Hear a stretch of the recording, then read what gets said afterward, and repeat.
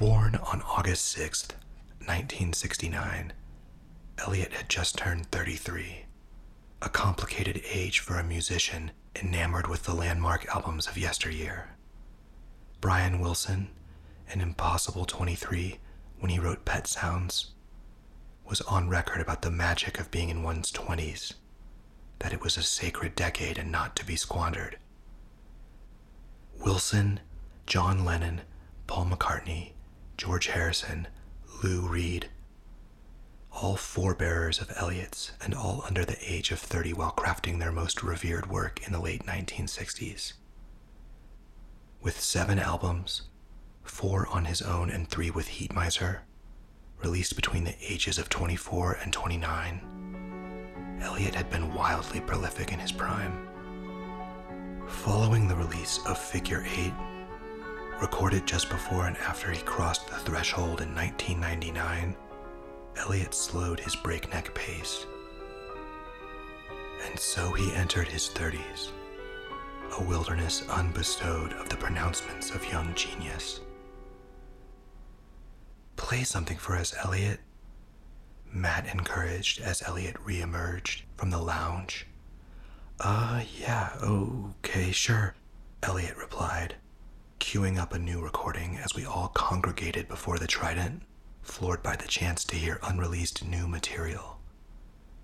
Out of the speakers came modulating metallic chirps that coalesced around an E note as if to ignite thrusters.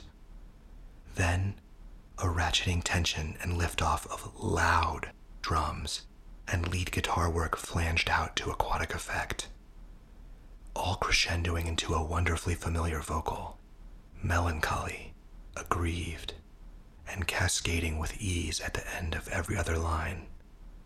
It was bracing. "It goes into this little doo-wop thing," Elliott noted a little after the 4-minute mark, grinning and very quietly singing along with a trio of infectious falsetto woo-hoos to our outright glee. Almost as suddenly as the sing-along had appeared, the recording dissolved into a coda of verbed-out tremolo guitar dive bombs, swarming around a B note like a hive of hornets, returning and deepening the portent of the song's beginning. "Wow, Elliott, that sounds amazing," I chimed. "I had no idea you liked doo-wop music. The oohs remind me a little of Marvin Gaye's Sad Tomorrows, the single version with all the doo-wop backing vocals, and the drums a little of Race for the Prize by the Flaming Lips. Do you like their music?" "Stephen Drozd is my favorite drummer," Elliott replied. "Was that Joey Waronker playing on it?" I continued, referring to the session drummer who had appeared on XO and Figure 8. "No, that's me. I can't play on other people's songs, but I can on my own." Doing it all yourself in your own studio, a multi-instrumentalist maestro liberated from the politics of personnel. Maybe that was the formula for a thriving 30s. Certainly, there are glowing exceptions to the post-20s decline trend, with Marvin Gaye recording the immortal soul of What's Going On at 33, and Bob Dylan at that same age still having plenty left in the tank after 14 studio albums for the belovedly bludgeoned Blood on the Tracks.